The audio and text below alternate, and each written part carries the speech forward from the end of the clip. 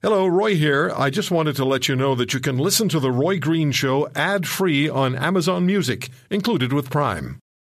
He may be opinionated, but he never jumps to conclusions. This is The Roy Green Show.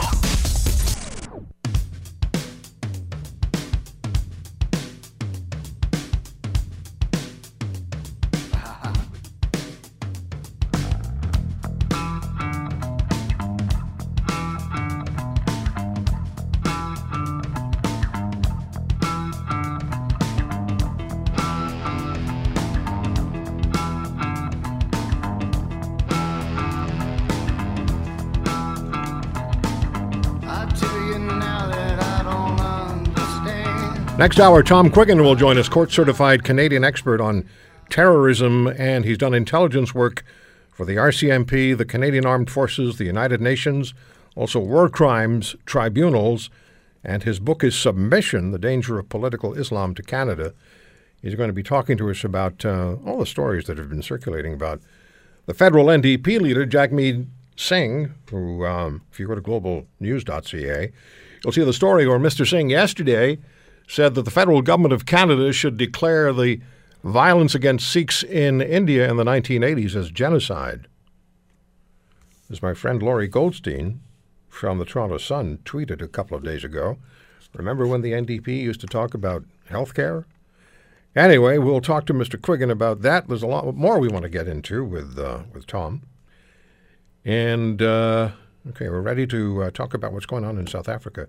The water crisis in Cape Town. We heard about Cape Town being virtually out of water. They were just not going to be able to get by other than with a very minimal amount of water, not enough to bathe and really take care of your most fundamental needs. What's that situation now, and what's the reality as far as farmers are concerned, white farmers in South Africa?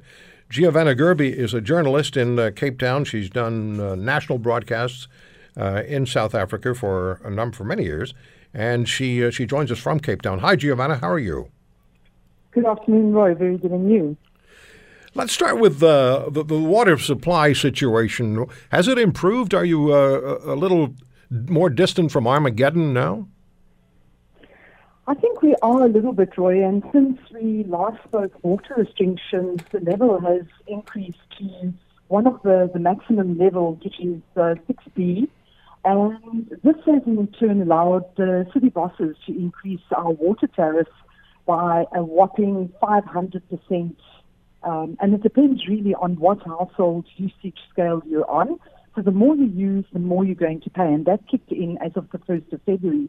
Well, we had a kind of a game of ping pong that they've shifted day zero. That would be the day when the taps would run dry from April to June, July. And they've now shifted it to August, end of August, but they're even saying that it's probably only going to be a possibility next year when they shut off our taps. So far, our restrictions is still 50 litres per person per day. So you're talking about the cost of water, and water taxes, or the cost of water, gone up 500%?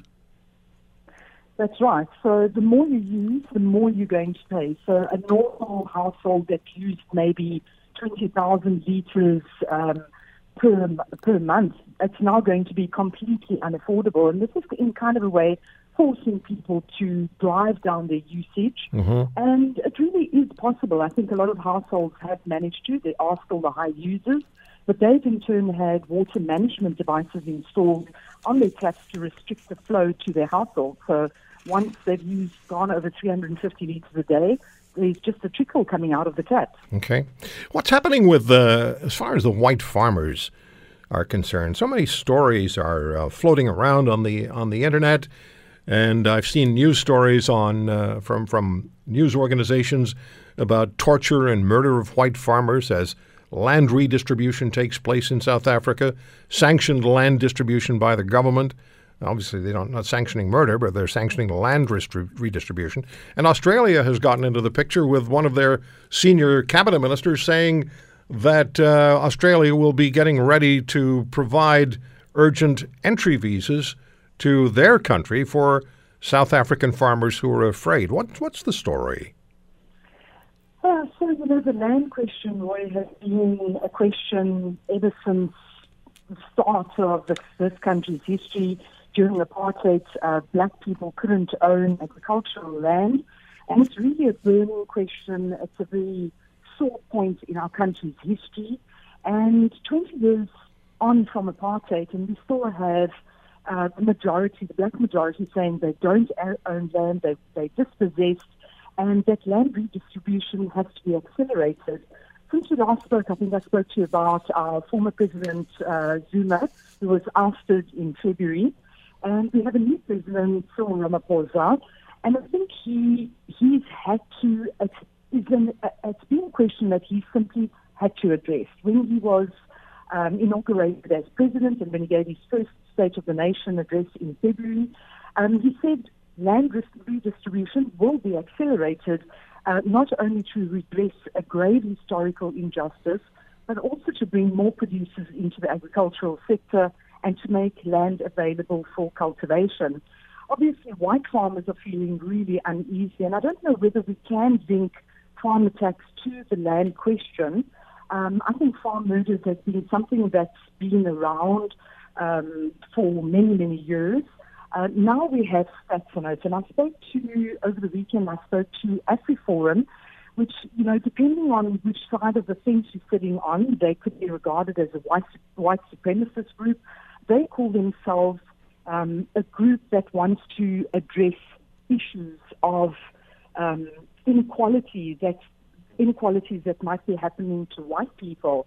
And they gave me quite an alarming stat that they said that there were 404 farm attacks countrywide, with 100 murders in 2017. I think that's probably the total for Canada for 2 decades. And they've called that alarming stat even more alarming this year. So for 2018, the stats that they have is that from the 1st of January, we've had 98 farm attacks, so almost 100 attacks in 100 days, with 14 people having died so far. Just last week, about an hour and a half from Cape Town, a farmer was murdered on his farm. So it's a weekly occurrence, and I think according to AfriForum, they would say that it's perhaps even a daily occurrence in our country. How's the Australian initiative going over?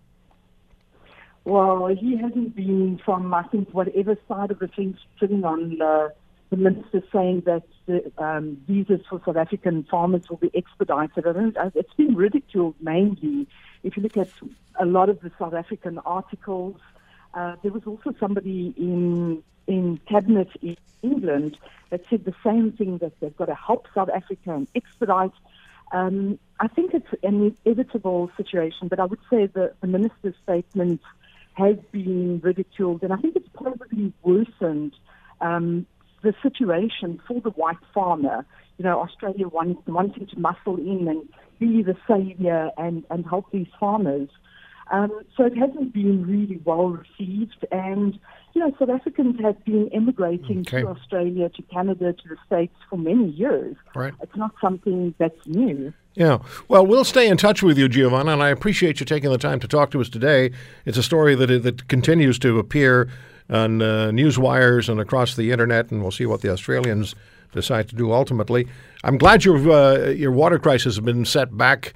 I'm not happy with what you've got to pay, but hopefully they'll find some sort of final resolution to this within a year. Thanks so much for the time today. Thank you, Roy. Giovanna Gerby joining us from Cape Town, South Africa. Beautiful weather there, from what I understand. Absolutely beautiful. You know what? They put a man on the moon in 1968, and it still can't get mobile phone signals so you can depend on them. We'll be right back.